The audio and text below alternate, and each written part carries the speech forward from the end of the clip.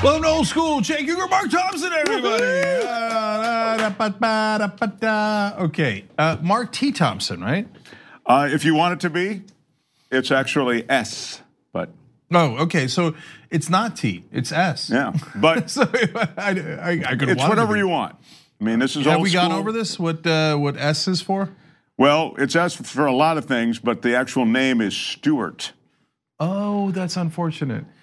Why is that? I wish I had a more interesting response, Cenk. It's quite, yes. No, but Stewart sounds regal, I find. Yeah, Stewart, that's right. yes. I mean, Stewart is the kind of guy who might say, "I do declare." Yes. Oh, I see. Yeah. Right. Or Stuart Smalley. Oh, I Stuart see. Little. I'm more small-ish than little. Either way. Stuart occasionally wears bow ties. Do you see what I'm saying? Disagree with that. Yeah. I'm ST. I don't know if it matters, but I'm STEWART. Way better, but still doesn't matter. Fair enough. It's definitely better, but it's not better enough to put you over the top. I hear you. Yeah, well, that's about the best I can serve up. So. But no, you know what? I mean, but you're getting real close there, because if it was your last name, there's nothing wrong with it at all. Like Jon Stewart. Sure. Right? As a middle name, you're right on the bump. Right? You're right on the edge there. You hit like it's a push. Wow, this is right. Really. Here's the worst part of this. Name, no this is from a guy named Cenk Uygur. Okay, all right, and I am getting a blowtorch on my name, even though Cenk. Most of the time, people can't even get his name right. Yeah. Cenk Uygur is giving you about your name, which is Stewart, like whatever, right? I mean, has anyone ever thrown a stone for out of a house made more of glass than exactly. me? Like it's paper thin glass I'm throwing that stone from. It's so odd. I mean, I've never gone after Cenk for his name, but that was one of the things that really pissed me off when you debated Ben Shapiro. He deliberately always called you Cenk. In that thing. And I didn't even know. So you know that here's a thing I never told anyone on air publicly, and privately maybe two people ever, right? Because who cares? But I couldn't hear a third of what he said. So I never heard him call me Cenk.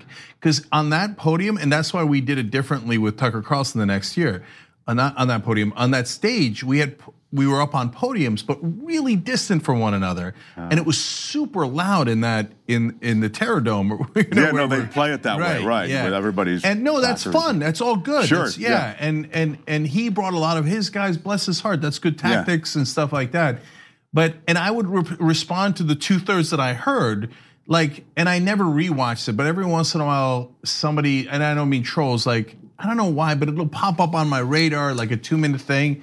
And I'm like, oh my God, I never heard him say that. Yeah. Right. And when you said, I never heard him call me Cenk ever. Yeah, he kept calling you Cenk, and I was giving you mad ass credit for not right, because I don't think I could have said. I think I would have gone. By the way, it's Cenk, and then I would have continued. You know what I mean? And then when he did it again, I go, by the way, it's Cenk, and then I would have. But you didn't, and you seemed like so cool ahead because of it, and as it turns out, you just didn't hear it. No. So two things on that. One, you should now take away credit from me because I was not playing it cool. I just didn't hear him. Right. Okay. Secondly, you should take away way more credit from him, because we sat together for half an hour to an hour before the debate because they had to move the venue, and so we were in the green room together for a long time. And so my recollection is that he knows it's pronounced Cenk. 100% Ben Shapiro knows that your name is Cenk. Yeah. But in the moment. We were so friendly. And that's the thing. That's why Ben Shapiro versus Tucker Carlson, it's a fascinating difference. Yeah, I got kind of vindicated a little bit on me insisting that there's a difference in today's news. But I'll explain. Okay. So Ben views it all as a sport. Right, and that's okay. It's just different, right? Sure. And so he's like, "Oh, we're in the green room. We're having a good conversation. We're talking about each other's kids. It's good." And then he gets out there and does his tactics, Cenk and this, and hey, taxes should be a little bit higher. So I guess it should be 100%. No, nobody said that. That doesn't make any sense. But your mindless guys are going, I got him. It should be 100%. That's what the guy said, right? So he's going to go do the playbook. Tucker, on the other hand, we had a solid, I don't know, 20-minute conversation backstage in that Terror Dome, but that was a much larger thing, and it doesn't matter. But he was a real person, and it's not sport. Like, for better or for worse, he means what he says. And yeah, I mean, is that better? I hear what you're saying. Yeah. He's taking, and I remember, I think you were talking to Ann about this the other day, that there was a back and forth, and you felt as though he was listening as opposed to just waiting to pummel you with the 100%. He was having that was the only real conversation I had at Politicon between Shapiro, Coulter, D'Souza, and Tucker Carlson. I mean, by a landslide. Like, so I pummeled D'Souza and Coulter, and I would argue Shapiro, but his guys would go, hey, cellular, say. But the thing about Shapiro, you can't tell because he just keeps. Like, yeah, he's got his tactics, and it's a lot of smoke and mirrors. It's okay, God bless. I don't give a shit what you think about it, right? Sure. Right. But with Carlson, you were saying. What I care about is, are we having a real exchange of ideas, right? And as soon as I sense with the other three that we were not, I'm like, okay, let's go to debate mode. And with Ann Coulter, it was awkward because I was supposed to be interviewing her, and it originally was not a debate, but it kind of devolved into one because she was so outlandish. Yeah, she throws these grenades, and you have to respond. Yeah, that's right. And so it like turned into an informal debate, and then D'Souza and Shapiro were real debates. But we set a conversation with Tucker Carlson, and I thought, no, it's going to be a debate, right? And but it didn't. And so today, how was I vindicated? He said, Alexandria Ocasio-Cortez has a good point about Amazon. Why are we giving $2 billion in subsidies to the richest man in the world? And I'm like, that's what he talked about backstage, and he talked about it on stage a little bit. What I was most surprised by backstage about Tucker Carlson's real opinions is how anti-corporate he was. He said it a little bit on stage, how he's more worried about big business than he is about big government.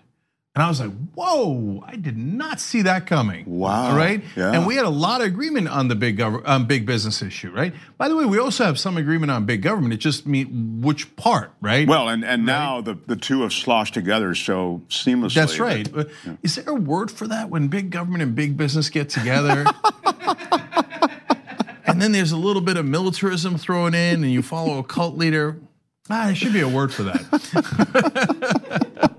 Okay. Anyway, we make up words on old school. Maybe we could. How about it's like this kind of fast and furious, but it's got to have an ism in it. Yeah. Right.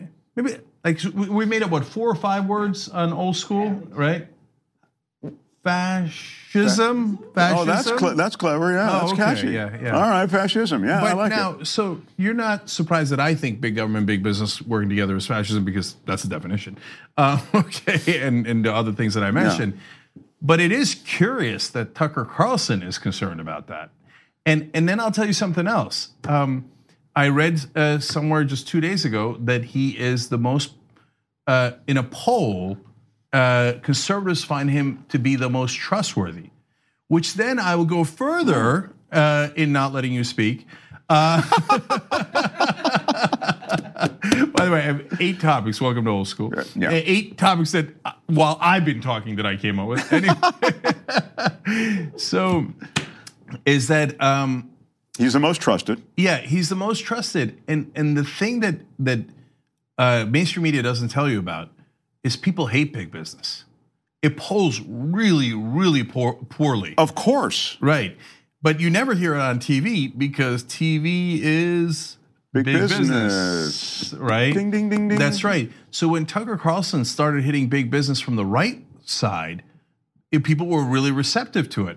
Like when Trump started hitting free trade from the right side, people were receptive to it because those are all like, look, there's logic in free trade, but there's also a great clamoring, legitimately so, for fair trade, both from the right and the left, right? Yep. But the elites don't want that, right? They want big corporations to write the trade pacts, right? And they want big corporations to be viewed positively. So you never hear a damn thing about that on mainstream media. That's right. They want to be able to manipulate trade deals the way they always have. Yeah. And so when we say from the left, those free trade deals are not so free and they're definitely not fair, people go, yeah, right? And when Tucker says it from the right, they go, yeah, or Trump says it from the right, they say, yeah.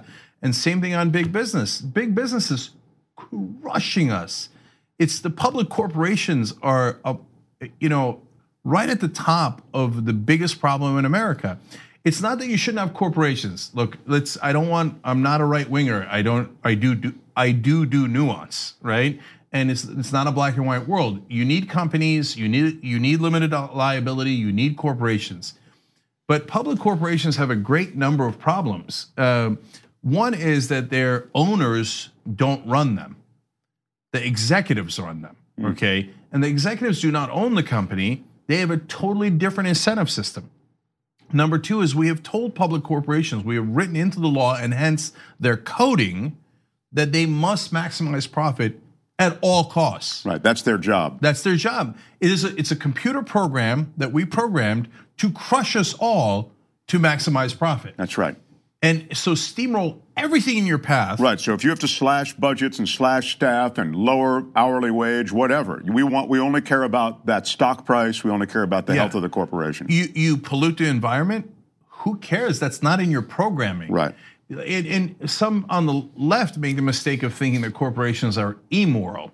They're not, they're robots, they're computer programs. They're amoral, they have no morality at all, which is arguably worse, right? Like, morality is not coded into their system, so they don't care about it at all. That's why, as someone who's kind of watching these environmental issues get thrown out the back door, I know we're all watching it, but I'm just saying that it's particularly galling because there's sort of a sense of, good corporate citizens will watch over the environment, they'll watch over water quality, they'll watch over toxicity that's dumped into the air, into the land, and of course, as Cenk says, there's no charge for that. There's no reason for that.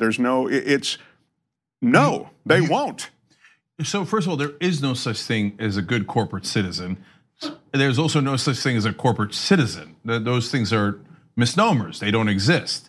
And number two, if you do the quote unquote right thing or the moral thing and it costs the company money, you will be fired. That's a fact, okay? You have a fiduciary responsibility to maximize shareholder profits. And if you are not doing it because you're soft on the environment, you're soft on your labor and the people working for you, you will be removed from that position. And if, like the example that I always harken back to with poor details, sorry, but it was a giant insurance company in California. They raised rates, this is during the Obama years, 39%, okay? In 1 year, and a lot of people had to go off of insurance because they couldn't afford it anymore. And I think there's a high-level executive, but not the CEO, complained and said, "This is not right." Okay, number one, people can't afford this. They're gonna go bankrupt. Number two, the ones that now literally can't afford it and don't have it, they get sick. They're gonna die. This is wrong. They're like, "Oh, that's a good point. You're fired." They immediately fired her. They're like, "What do you mean? We're maximizing profit. Get the f out of here, right? With your 39% is too high. Who gives a shit, right? At 39%, we maximize profit. Not at 40%, because then too many people leave. Not at 38%, because we have it maximized. 39% is the right number, and if you complain, there's a f***ing door, okay? And so she was replaced by someone who thought 39% is perfect, right? And that's how it works, because it's a robot, it's a machine. The humans are the cogs in the machine, but the machine is the public corporation. By the way, private companies are a little different. Coming out against big companies is great political fodder, right? It's great, that is to say, Trump himself came out against these big companies. And of course, once he gets in, he is the, first of all, he has no idea about policy, and he just he's handed the keys to everybody who is part of a big company, right? Or has strong connections to them. But you see how both Democrats and Republicans make political hay going up against the corporate behemoths, but then they just create bigger corporate behemoths. That's my biggest concern in this country, is that now the corporations have become so big, so dominant. I mean, you could have maybe made this statement 10 years ago as well. But when you look at the media companies controlled, particularly the media companies, because I consider them as being in control of the information that so many Americans get, and they're a handful. Yeah. No, it's so many different problems with it. Look, Yeah. so exactly. doctors, for example, they think that their enemies are lawyers, right? Oh, my insurance is so high because the goddamn lawyers and stuff. And I get it, I understand, and there are wonderful lawyers out there who are looking to protect you. There are unethical lawyers out there, okay? And there's a wild combination of that. No, but that's not what's actually your number one problem. Your number one problem is you're getting squeezed by every single corporation you deal with. So whether it's the drug companies, the hospitals, et cetera, they all have to maximize profit and you're in their way. You think they care that you're a doctor? No, they view you as any other laborer, right? And if the minimum wage should be as low as humanly possible, so I maximize profit. But the doctor's wages should also be as low as possible, so I can take the extra dollar rather than the doctor. Right. The health insurance takes the extra dollar. The drug companies take the extra dollar. They all want the extra dollar. Instead of having it go to you, they need to have it go to them, okay? The other problem with public corporations is that it's all short term. And you got to get your quarterly returns and you got to get your earnings up every quarter. So it is directly incentivized for short-term thinking and not long-term thinking. The planet's going to melt down in now not 100 years, but now we're down to 12 years, right? And it's melting down right in front of our eyes right now. It's not that it starts 12 years from now. It's that it becomes apocalyptic in that period of time. But look around, especially here in California, it's already apocalyptic. And yeah, but what are my quarterly earnings? And all the executives, all their bonuses are tied to quarterly earnings. Sure. They're not tied to the health of the planet 12 years from now. No, they're not incentivized in the least to make any responsible decisions about the planet. That's why you need real leadership. That's why you need real government. I mean, that's, they say, well, smaller government. Okay, smaller government in certain areas, but certain things like protecting the health of everyone who lives in America, that should fall to the American government. There's also, frankly, a responsibility to the planet, to the world, Yeah. and So in parts where he complains, where Tucker Carlson complains about big government, he is right in that it has been co-opted by big business. So now it's corruption that serves the interests of big business. That is absolutely true, and probably the number one thing we talk about on air, right? I would then add that big government's a problem with giant military that wants to start more and more wars. So I got maybe even in some ways more issues with big government than he does. The part where I don't have an issue with big government, where I disagree with the right wing, is government is supposed to be the one thing that represents us. In a democracy, if it's actually functioning, it is our representatives. And what do they represent us against? So foreign invaders, right? You got to protect us from people that might come and take our homes, et cetera, right? But also against other entities like corporations who are not aimed to represent us, they're aimed to maximize profit. And we need people who represent us to protect us, because the corporations are not going to protect your streams. The government protects your streams because the government represents you and your kids, and it's got to make sure that you're not getting poison in your water. So if that is big government, that's great, right?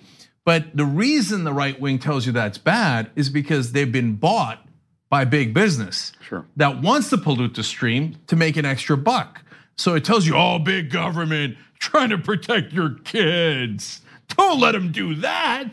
Do deregulation so we can run amok. Yes. I love that cumbersome regulation, cumbersome business regulation. I mean, environmental regulations, these cumbersome environment. I always call them protections. They're not regulations, right? That's exactly right. And there's another word for them: laws. Regulations are laws. So do you believe in the rule of law or not? Now, not every law is great. Everybody knows that. And so we do nuance. So the laws against marijuana, disastrous. Okay, so I'm against big government enforcing that wrong law. So this is the example I often use, and there's some chances apocryphal. Like I don't remember exactly, but I remember we were Republicans growing up because my dad thought they inspected the elevators too many times. And in my memory, they came by 6 times a year to inspect elevators in his building. He's a small business owner, owns a building in Eatontown, New Jersey, right, back then. And he's like, look, I want them to inspect the elevator because in Turkey, sometimes they don't inspect and elevator falls, right? Oh. He's like, but can we do it twice a year instead of 6? It costs me money, right? So great, that makes sense. Just because there's regulation doesn't mean it's right by definition. What if they inspected it 72 times a year? Oh, for God's sake, right? Right? So of course you need balance, but the right wing doesn't do balance. No, deregulation is right by definition. I mean, come on, look, look, if you got taught to believe that and no one ever challenged it and you never heard a challenge of it, then it's totally unfair to say that you're not bright, okay? But if you heard the other side and you still think, oh yeah, deregulation under all circumstances, then you're not that bright, right? Of course it depends. Of course it depends. Okay, Corporation X will make money by poisoning the coffee you're drinking. We have a regulation to stop them from doing that. No, me think deregulation bad. Poison coffee. I die tomorrow. I feel great about deregulation. Right? Like what? That doesn't make any sense. No, and truly, the history of corporations and companies in America and worldwide. I mean, Bhopal, India is probably one of the highest profile examples. Those histories replete with examples of doing just that, literally poisoning people with an utter disregard and knowledge of the fact that they're poisoning people. I don't mean to be too heavy, but it speaks to your point, which is certainly you need to regulate those toxins and poisons. Those regulations have to be there. So, okay, last thing on this, and by the way, I forgot to tell you guys, Old School, sponsored by ShopTYT.com, okay? The Young Turks right here, ShopTYT.com, okay? I still haven't gotten my Stable Genius t-shirt. Is that still up? Yeah, up there? Yeah, I need very that. Stable Genius, yeah. And you can get that hat too, I think. Yes. I love that hat on you, Mike. So I was walking around in Washington and I was on the phone with, I think it was Allison Hartson. No, Kyle Kulinski, okay? And I see some guy walking by in a TYT hat. I'm like, and it's that old ragged one. And I'm like, oh, that's cool. There's a guy in a TYT hat. And I'm like, oh, it's Adam Green. So Adam Green is a founder and president of Progressive Change Campaign Committee. That's great. He's been on Old School for the Old School aficionados. And he was on the phone with Brent Welder, who was a progressive who ran in Kansas. Of course. So then we all got on a big conference. So that's great. That's great. That's kind of fun. Yeah. I've had, just on this digression, I think I may have told you about one of them. I've had people be eating dinner, let's say it because that's exactly what it was. I was eating dinner and the waiter will lean over to me and say, I think what you guys do on TYT is really great. I watch you every day. It's like, really? And then I had the chef come out from behind his station, he was one of those carving station things, and he came all the way across the restaurant and goes, wow, I just want to tell you, really appreciate the work at TYT and all this. It was just, you realize, when we sit here and we talk about stuff, we really worked so earnestly to try to bring across information, and so many people work here at TYT to do that. And it's just cool that when you feel that impact is being made, it's a really cool thing. Yeah, we're still in the first half hour, right? So you guys, some of you are watching this on YouTube. It's recorded on Wednesday nights. Members can watch it live, and they do watch it live. And then they could also watch it whenever they want. TYT.com/join to become a member and support the show. But we're also doing a contest. So if you want to do it through TYT.com/jank. Oh, right. There you go. I'm not saying anything. I'm just saying, although good luck spelling it. It's not like it's an easy name like Stewart. Spell it like Ben Shapiro spells it. Cenk. That's right. C-E-N-K. C-E-N-K. Okay, so you can get the whole Old School, so you can get the post games, you get the members, the Young Turks, and all of our 18 shows. Okay, and I was going to connect that to something you said, but I forgot, so I'm moving on. Okay, and then I'm going to come back to a bunch of other things, including budgets, but two other quick things. I think I saw a woman walk by in a TYT hat today, randomly, right? because you have the hat on. I told the Adam Green story, and I was like, oh my God, earlier today. But I'm not positive she was in a TYT hat. But I was looking at my phone. I was like, is that a TYT hat? And she'd already gone by. And then she was speaking Turkish. No. And I was like, maybe it was a TYT hat. Maybe it was. Okay, or was it Adam Green in disguise? Okay, and here's Adam Green, everybody. No, I'm kidding. Okay. So, okay. But isn't it cool? You know, years ago, when we used to do TYT out of that burned out building in the Mid-Wilshire district of Los Angeles, I mean, when it was just an effort, I mean, you were really there every day, and maybe you could see daylight, or maybe you just had the daylight dream. You definitely had the dream. And when you stayed at it, I mean, it seemed not inconceivable, because obviously it was a route that you were hoping, but wow, to have it really have caught on to the point that you're like saying, hey, that person's got a TYT hat, and that person's got a TYT hat, and the waiter came over and he watches TYT, and the chef came over and he watches TYT, and, you know, makes, to be that impactful is a really cool thing.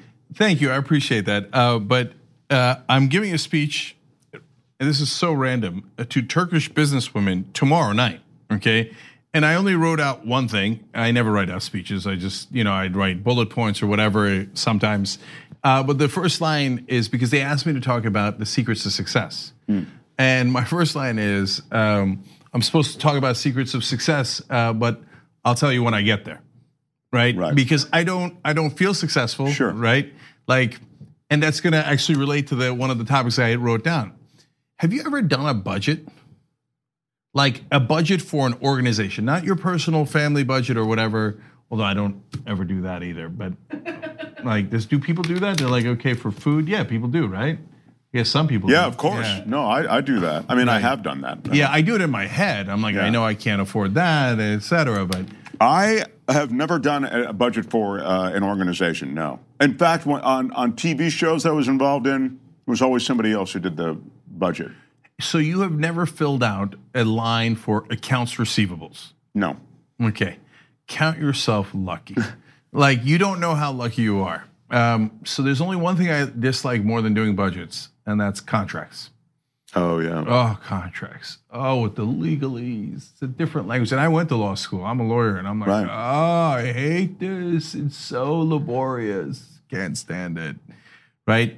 Budgets, like, I've gotten to the point, I run the company, so luckily other people do the budgets, and then I look at them, and that's not so bad. Like, I'm like, okay. But don't other people do the contracts and you look at them? Yeah, but even then it's really laborious. Because contracts, nothing to with. Like, you got to make sure that you got it right, you know, and you can't say later, well, I didn't read that page. Right. That's true. That's true. Like, I thought that page was just like standard stuff. I didn't read it. I mean, there's a lot of mumbo jumbo. Who reads that crap? You know, right? I remember early on in my career, I ended up with a contract that stipulated that they have it was a TV station. They had a 90-day option on my services. In other words, they're really only hiring you. It was a 3-year contract, but they're only hiring me 90 days at a time, in effect. In other words, every 90 days, they can dump you. Right. And I really didn't, I was so desperate for work and hoping to get ahead and everything that I just, you know, signed it and was excited. And I think I did it through the agent, but he said, look, it is what it is. We can't do anything. I mean, I had no power, right? But then I got an offer from a bigger market, and I called the agent. I go, I'm screwed here. I got this offer from this other, and he said, they have the option every 90 days, and you have the option every 90 days. And so I'm thinking, you're kidding. They left that in, that I have the option also? And he said, yeah, and nobody caught it. So we're going to go through it. And I went right through that 90-day window to a bigger market. And so you're right, though, that, you know, if somebody had said, well, we, the slave owners, we have the 90-day option. You know, the plantation owners have it. That would have been, I would have had to sign that, right? Yeah. Those contracts exist right now. Many people are working with those kinds of deals. But in this case, it was a mutual type thing. So you made me think when you said, I got to look at everything, otherwise. Yeah, and apparently that general manager didn't look at it close enough. and he might have been in trouble because they're like, "Well, you let that guy that guy's a legend. You let them slip through your fingers." Okay. Well, at that time, I was not a legend. I don't know if I was ever a legend. Thank you, but back then I wasn't a legend. It was still very early in my career. So he got his ass chewed out. They're like, "That is Mark S. Thompson."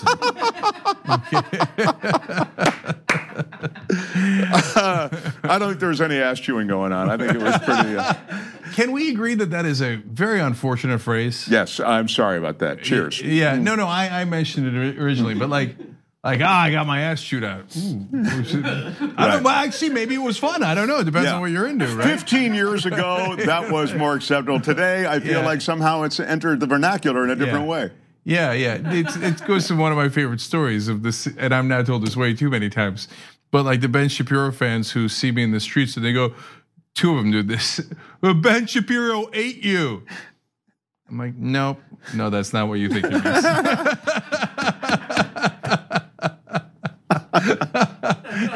It's supposed to be ate your lunch. Or, you gotta continue. You gotta finish. You gotta round it off. Gotta round it off.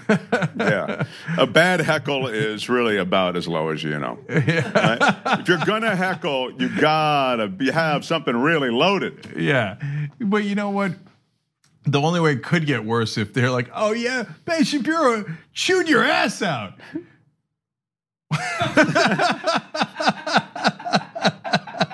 Yeah, that feels like that's one. That's such an easy one to come back on. Like, and your mama was videoing and dude, whatever. Like those, you can easily turn that into, you get into it with them.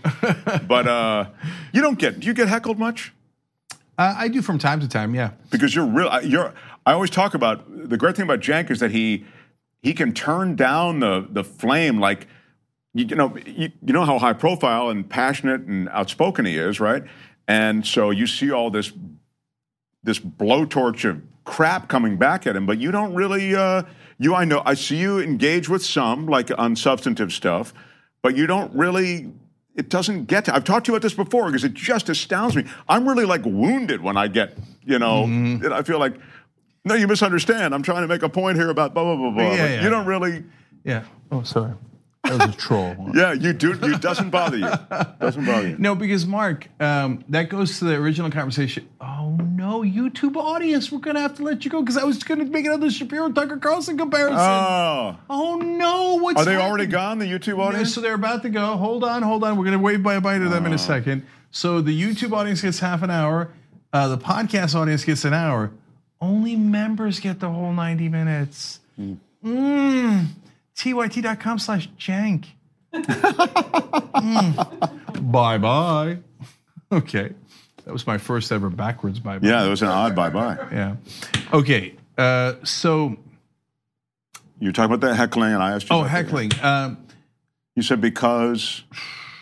Remember you said the trolls don't bother you? That goes to the difference between Shapiro and Tucker Carlson. The trolls are like Ben Shapiro. They don't have. It doesn't matter what you say; they're just going to attack you. Yeah. They don't have honest intent. Right. They're not having a conversation. They don't actually think what you said is wrong. Like I'm sure they do in their minds. Like, but they're not really evaluating it. Yeah, they're a robot. They're like, okay, oh, he said it. Oh, you water buffalo, brown olive dude. I hate you. What was I supposed to write? I chewed your ass out, or would really like to. Right. You know what I'm saying? Yeah. Right. It doesn't. It's not got nothing to do with what you say or how you say it. The only critiques that I take seriously are ones that are earnest and potentially constructive, even if they're not intended that way. Right? If they actually put thought into it and made a critique that was legitimate, then I go, oh, that's an interesting point, right? And maybe I should rethink that. Like, I know they don't believe that. They think they project onto me how they react, right? That I'm a robot and no, I actually look at it and I decide whether you're a troll or you're real. Sure. And if you're making a good point, then And our audience has changed my mind a couple of times. Sure. Throughout the 16 years, a couple of times. So once every 8 years, you'd say your mind changes. Yeah. But I do actually listen. So, well, I heard you read a comment the other day from someone who was this self-proclaimed right-winger, and he says, "I watch you, even though I disagree with most everything you guys say, but I think on this one you were actually making a good point," or something like that. Yeah. And I thought that's probably the best you can hope for someone who's sort of a dug-in, stated kind of right-winger. No. We've now gotten literally hundreds of comments, both online and in person, where people have come up to me or written that, no, I was a conservative, I was evangelical Christian, I was in the closet, etc., and you changed my mind, and that's the best feeling in the world. That is the best feeling. Yeah. And you yourself, right? You kind of had your own journey coming from conservatism and right wing. That's why that adds an even greater sense of credibility to that. Yeah, and actually some say that, not all, but some also say that. They're like, well, I heard that you were a Republican, so that made me think like, oh, well, maybe he understands me, or maybe I'll understand him, right? Let me give this a little bit more of a shot, right? That's why I made up the story about being a Republican. And I had the whole cute thing with the elevator and the 6 inspections and the 2 inspections. Okay, I'm kidding. I was a Republican. I was. I love that. Yeah, I love it. Oh, that's too good. Okay, so like the most right-wing thing I ever did. I think when you organized a protest, right? Yeah, I organized a pro-war rally. Yeah. During the Persian Gulf War, right? Unbelievable. Man, what a little prick I was, yeah. Right? And the first ever TV appearance was on Fox, not Fox News, the local Fox, and it was to debate the Persian Gulf War. And I went up against a guy who had protested the Vietnam War, and I murdered him. Did you really? I killed him. So oh wow, yeah, and it was weird because it was on television, and then they had to arrest me, and no, no, seriously, yeah. No, but did you were. So guys, so this is important and interesting, right? I never thought about it this way until I was just telling the story. So I did, I killed a guy in the debate, right? But that doesn't mean I was right. Yeah. Right? So that's why I actually, when I was going to college, I joined the Penn Political Union because I wanted to discuss and debate political issues. But I went to a debate club meeting first, and they were debating what's better, cats or dogs. And I'm like, I'm out. That's not interesting to me, because that's just cock measuring, right? Like, oh, okay, because there is no right answer. It's just like, hey, I'm going to prove that I'm smarter than you, right? Well, it's to train debating tactics. They oftentimes take topics that really are not of any significance. Right, and I know why they do it, sure, but it seemed insignificant and ego measuring to me, so that's why I didn't want to do it. But I want you to keep that in mind too when you see debates, because some people are better at debating than others. So, for example, me, I'm awesome at it. Okay. And by the way, in debating, they usually suggest you come on with some self-aggrandizing statement right away, like really endear yourself to the audience by puffing yourself up. So you're right. Like, clearly I'm the smartest guy here. Open with something like that, I've listened to everyone here, and clearly I'm way too smart for this room. Yeah, that kind of thing. People really love that. Yeah. No, okay, seriously. And I hate to say this, man, I really hate to say this, but Ted Cruz is a better debater than Beto O'Rourke. And in the debate that I watched, he beat him. So if I'm just scoring the debate, I don't think it was close. I think Cruz definitely beat O'Rourke. Does that mean Ted Cruz has better ideas than Beto O'Rourke? No. It's a different skill set. And so that's why we oftentimes have terrible presidents, because the skill set to get elected president is completely different than the skill set you need to govern as president. Of course, that's right. Of course, that's right. Look, the way that we choose our leaders, presidents or senators, representatives, or assemblymen, it's completely ridiculous. It's completely. I don't know. I mean, I could suggest some changes, but I don't know an overall better system. But of course, you're right. I mean, it's such a popularity contest. It really hasn't changed from high school. Yep, absolutely. the person with the most orange hair wins every time. Well, I mean, when you've got the help of the media, that's the big thing. The media, they're kingmakers, you know. Yeah, absolutely. So look, anyway, so I have only one answer to that, and I thought of it as you were talking because I've never had an answer either. Because look, democracy is the worst form of government except for all the others, right? That's a cutesy thing that people say, right? And there's truth to it. And so it's clunky, it's wrong skill set, etc. But it's better than the elites picking our leaders. It's better than killing people until we have a leader, right? So, but that doesn't mean we can't improve it. And I think the way that to improve it is through more and more education, right? So for example, how often have people heard in their lifetimes, hey, remember, be careful when you're picking a president, the person who's more charismatic is not necessarily the one who will govern better. Like you never hear that, right? You almost never ever hear that. Right. Like, but if we taught kids that in school, they might grow up thinking, oh, right. When it's time to do an election, I should look for who would govern best, not who I like better or who's funnier or who is stronger necessarily. Strength could be a factor, right? Empathy could be a factor, but you know, and we don't teach kids so many of the life lessons that they need. And so we wind up having to learn them through like awfully hard experiences, right? And I feel like that's and I know why we don't teach it, because we'll have disagreements. Sure. You will have the culture wars about, hey, like the left will want to teach people to be decent, and the right will say no. Well, they'll have arguments over what decency is, certainly. Of course, right. Yeah. Well, look, you could, I would make the point, teach kids just what you've decided that you want to teach them, which is that the charismatic leader isn't always the one that is the best leader, that the nicest person in the room isn't always the best leader, isn't always the sharpest leader, isn't always the right person. You could teach them all those things, but human nature is human nature, and people spark to a personality.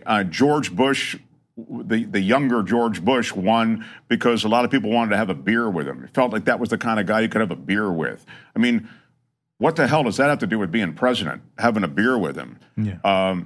Donald Trump sold a bunch of lies.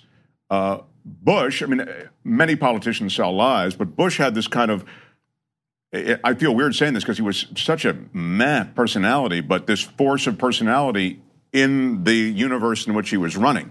I make this point because you can teach kids that, but they're still going to spark to the powerful, the friendliest, the most charismatic. It's in our nature. Exactly. Because we're monkeys, and monkeys follow alpha males. Yep. And it's a super sad fact of life, but they do. And by males, I don't mean in that case literal, but metaphorically alpha males. That's right? why I love what you said. A long time ago you said it. I think you've said it many times, but the first time I'd heard it was when you first said it a long time ago, and that was the Democrats or progressives or whomever have to learn that you're goddamn right. Yes. Yeah, that's what I said. Universal health care, that's right. I said it and I mean it. Yeah. So that is why Ojeda has struck such a chord. So this is the guy who ran West Virginia's 3rd district. He's now running for president. But look, I even was taken aback that he decided to run for president like a day after he lost his congressional election, right? But you know what? That's strength. Like a guy oozes strength. He's like, oh, I lost by 13 points. That's an interesting point. On the other hand, I'm running for president. Wait, are you sure? You're goddamn right, I'm sure. Right? Okay. And now, as I've said many times, he made up the biggest distance between what Trump won a district by and what he lost it by. He made up 36 points, right? Which is literally the largest of any of the 435 congressional districts. Yeah, the guy's got something. Yes, but he did an ad. So it's the two people I always refer to in this context is him and Nina Turner. So Ojeda did an ad that we've now shown about 1,000 times. People say I'm angry. That's an understatement, okay? Not, oh no, I'm sorry for being angry. No, that's an understatement. You have no idea how angry I actually am. and then he lists the big companies that screwed over West Virginia, and he says, I can't accept that. I can't accept that, okay? And Nina Turner, in a speech that I saw where she said, sometimes people call me an angry black woman. She said, that's right, Yeah. I am. And I'll tell you why. I'll tell you what I'm angry about, okay? There you go, strength. Yep. Right? That is the way to do it. Yeah. Okay. Which there's so many different strands here. I'm trying to decide which of the 8 topics I have left to discuss. Okay, before Mark and I came on the air, we were talking about 2 choices. Okay, so I love politics, as you can tell, and I love the news, and it partly relates to the what do you teach kids, right? Oh, and I'm going to connect it in this way, and that's why I was pausing. Like in management, so. It's shocking how many people don't know this, including myself, until embarrassingly late in my life. Okay, and I went to Wharton Business School, and they did not teach this. They teach you statistics 201 and and accounting and this and finance and all that. They forget to teach you the single most and really easy part of management, which 90%, 98% of people get wrong. Okay, whenever there's a task, you should do 3 things. What is the goal of this task? Who is responsible for it? And when is it due by? Okay, every time. So, like, congratulations, you could now be a CEO, you could be a businessman, you could be a manager. That's armed simply with that information. Just that information. That's like 80% of the job. The rest is filler. Okay. All right. So, and you can manage anything. It doesn't have to be business. It could be the military. It could be anything. Okay. What is your goal? Who's responsible for it? And when is it due? Okay. And nobody ever teaches people that. So we have a mess in the business world all across the country and the world because people are like, all right, yeah, let's go do that. And like 3 weeks later, they're like, who's in charge?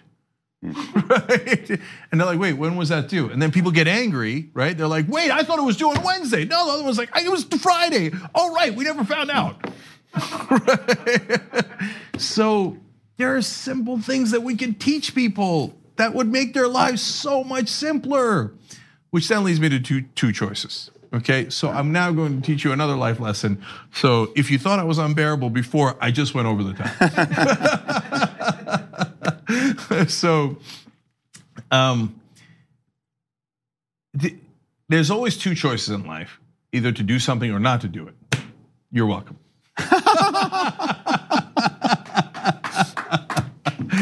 So the common mistake that people make is thinking that inaction is not a choice, but it is a choice. So I knew this woman. This is told to me secondhand. I don't want to give away any details, even though it's irrelevant. But she's Vietnamese. She lives here in America, and she can have day jobs and cleaning jobs, etc. Because she doesn't speak English, right? So she can still piece it together enough to go clean a house, etc. But learning English is really hard, and it is, right? And it's especially because she's grown, it's much easier when you're younger. And so she keeps complaining that she can't get a better job because she doesn't speak English.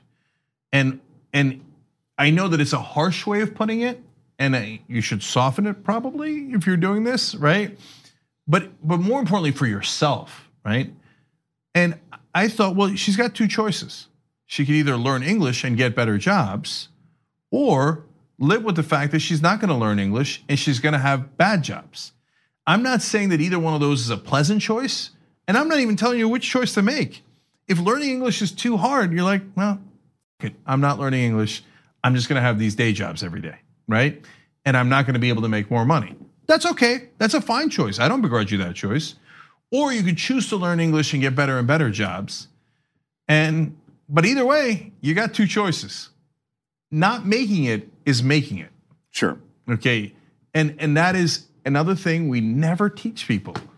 That's absolutely right. It's like that's viewed as some kind of new information. Like you heard it just at the recent election. Not voting is voting. Not choosing is choosing, and it's true. You know why we don't teach it is one of those things you kind of feel like you shouldn't have to teach it. Yet you should teach it. It takes 1 second to teach it. I think most of the time that I tell people that, like, some will pretend that was obvious, right? And for some it is obvious because they already thought of that and they already had that epiphany earlier, or someone taught them that, etc. But a lot of people go, "Oh yeah, that's true." Those are the honest people, right? Yeah. And I remember when I don't remember if somebody told me or I thought of it for the first time, and again, embarrassingly late in my life, I was like, "Oh yeah," right? And that means that a lot of people didn't know it. Yeah, and you could have fun teaching it to elementary school kids even. Like you give them the choice of, you can have a candy cane or a jelly bean, okay? And if you can't decide, then you're going to get the jelly bean. And then the idea, I don't know, of course you could teach a lot of things in elementary school if you weren't busy like herding kids and going, Jimmy, get off of him. Raheem, put him down and pay attention. Right. So, I mean, I don't. No, even as you were explaining the example, I was thinking. Yeah, I have never been in a kindergarten. From a guy who doesn't have kids. Yeah. Okay, right. You want the candy cane or the jelly bean? I want both. I want both. Give me both. I want both. And if you say both, then you get none. All right. Yeah, but it takes tremendous discipline to say you get neither. And right? and the other thing is that may be the age. Like, it's that. What's that? I used to know the psychologist. There's a certain stages of psychology, certain stages of cerebral development, and all that stuff where concepts are not capturable until a certain age. You know what I mean? Like, if you try to teach a 3-year-old what we're talking about, forget it. You try to teach a 4-year-old, forget it. 5-year-old, 6-year-old, and 10. But an 8-year-old, they're now in a position to get that concept. Anyway, yeah. But the point is, it should be taught earlier. Yeah. And and I've said this on multiple occasions, but the other thing that my second choice in career would be life coach. And I think, if I might say so myself, and I know you're going to be really surprised when I think you're a good one? Yeah, when I say something positive about myself, you're just I'm gonna knock you over with a feather. That's extraordinary. Okay. Yeah, wow. Yeah. I'm one of the most modest people I know. I'm a very modest genius. Yeah. But I do believe that I would have been an astounding life coach. You're the most. I'm the lifiest life coach that I know. Yeah. I once life coached better than Abraham Lincoln. Okay. Abraham Lincoln said to me, "Thank you for life coaching me." Okay. Thank you for the tip on the hat. The big hat. I hadn't thought of a big hat. It's a strong hat. And a strong beard. I love people who don't get shot in theaters. Is it ever too soon for a Lincoln joke? Yeah, right.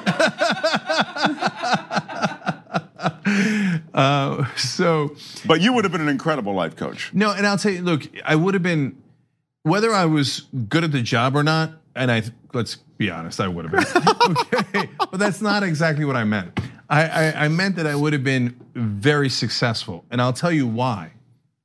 And in fact, I might get to prove this, since, like, one day if I'd like to make money, maybe I should do that, right? Yeah, you're right. I mean, I have eschewed money for a long time, like eschew money.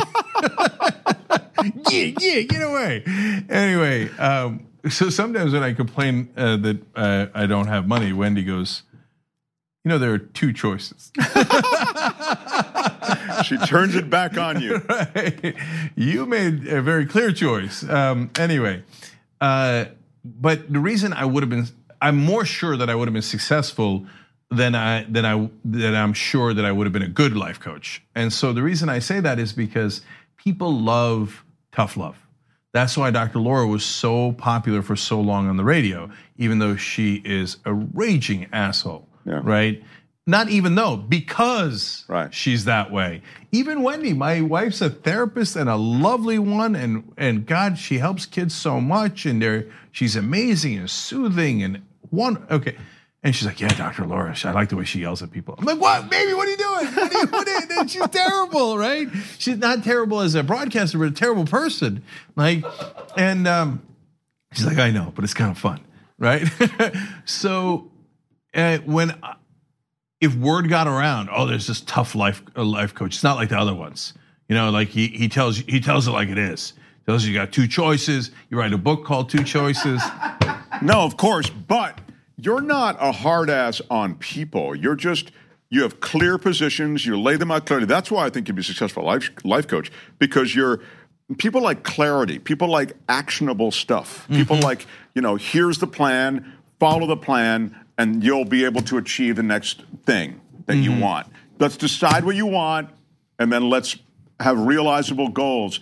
You're a guy of clarity, and you're a no BS guy. But I don't think that you, at least that I've seen, like a hard ass towards somebody that you're working with or something. No.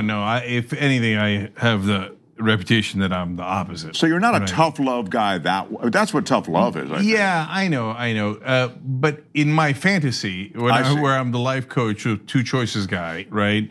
Yeah. But in reality, Two Choices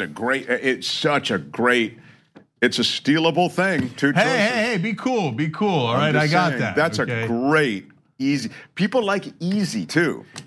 I will sue you. Because I love contracts.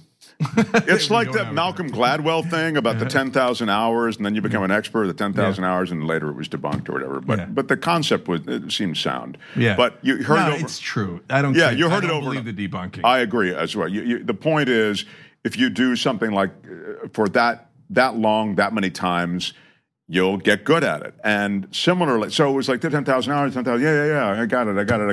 The Cenk Uygur thing, Two Choices. Yeah. I got it. Two choices. He boils everything down. He says life's really all about two choices at every stage. And my life's about more complicated things. No. You got to read his book. It seems like it's about more complicated things, but it's actually two choices. Yeah. I'm telling you. Yeah, I know. If only I wanted to make money. If only I wanted to make money. And then we can go to Vegas and fun. What choices have I made in my life? Helping people, doing a talk show, yabba, right? Enough of that crap. But now I'm thinking, like, should I do a side gig because I'm not busy enough? Cenk Uygur, life coach. Yeah, no, and do it like this. You know what? I'm going to charge an absurd number. Yeah. Okay. But you got two choices. You can either pay it or not pay it. Okay, $1,000 an hour. Okay, yeah, there you go. And I'll take it super seriously, right? I'm not like you do everything. Kidding me? I value money. You're going to pay $1,000 an hour. I'm going to give you a real hour, right? Yeah. And just start a side business. And people call me. Minimum 10 hours. Yeah. I don't know if I. Well, how do you? Wait a minute. How do you know that I need 10 hours? Look, I'm just telling you, it's a minimum of 10 hours. Okay, maybe you need it, maybe you don't. Yeah. And they're like, well, how do you know I need? See, only a guy who needs 10 hours would ask a stupid question like that. Okay. Everybody needs 10 hours. Okay, pal. That's how I know. You should get my second book. 10 hours. Two Choices, 10 hours. The sequel to New York Times bestseller, Two Choices, 10 hours. Yeah, I thought you were serious about changing your life. Clearly you're not if you're asking for the 10 hours. Yeah. So that's what a gaslighter would do. I'm not a gaslighter, right? It would be like, oh, why are you asking that? Okay, that's weird of you. Like, they always turn things around on you, right? Oh. Anyway, I'm putting real thought behind this. Maybe I should get an email. You don't have time to do it, Cenk. I know. On the other hand, it's $1,000. And don't get me wrong, I will straighten your shit out. Okay, you know what's really good about me, Mark? Wait a minute, I've run out of paper. The first sheet of all the stuff that's good about you. I need some more paper, please. Well, I'm glad you asked. Man, we have fun on this show. Man, we have fun. Okay. No, I'm a logical mother. Okay. And so I'll break down your life. I'll tell you what's wrong, and then I will fix it. Oh, Anna has texted me. So people tweet sometimes, live tweet. Oh, yeah. The members do during the show, and the member that's most important is Anna Kasparian. Okay? I agree. And the viewer and the listener that we have that is also our sometimes our biggest fan, but not often. Are usually our toughest critic. Oh no. The podcast people gotta go. What do you mean? Oh, the podcast is only an hour? Yeah. No, it's too bad. And I can't read you the text of Anna, but of course you could get it if you were to do tyt.com/Cenk. Oh. And you could also do tyt.com/Anna. Hey, Oh, take sorry. it easy. Take it easy. Okay. See, I get enough of that shit during the day. Okay. Right now, Anna's going, yes, Mark. I like you, Mark. Okay. Anyway, podcast people, we love you to pieces. We'll see you next week. Members, stay right here. Speaking of podcast, I have one. Oh, It's yes, called before you go. The Edge with Mark Thompson. You're Check it already out. on a podcast thing. That's why I feel it's an audience that is used to this platform. The Edge with Mark Thompson. You got to go there, okay? All right. We talked to the guy who, one of the guys who uncovered a bunch of irregularities in the Georgia election. What's going on right now, the recount. So anyway, you'll find that interesting. But Mark, you got to sell it like me, okay? It's the best podcast. You know what's really good about me? I do an awesome podcast. That's what I do, okay? Really strong podcast. I have the strongest podcast. It's on the edge. It's on the most edge you'll ever get. It's the strongest edge there is. Okay, it's surrounded by other podcasts, big podcasts. I need that audio. All right, The Edge with Mark Thompson. Thank you. The Edge with Mark Thompson, yes. Thanks for listening to this free clip of Old School. To get the full episodes and more exclusive content, become a TYT member today. You'll love it. Join now at tyt.com/join.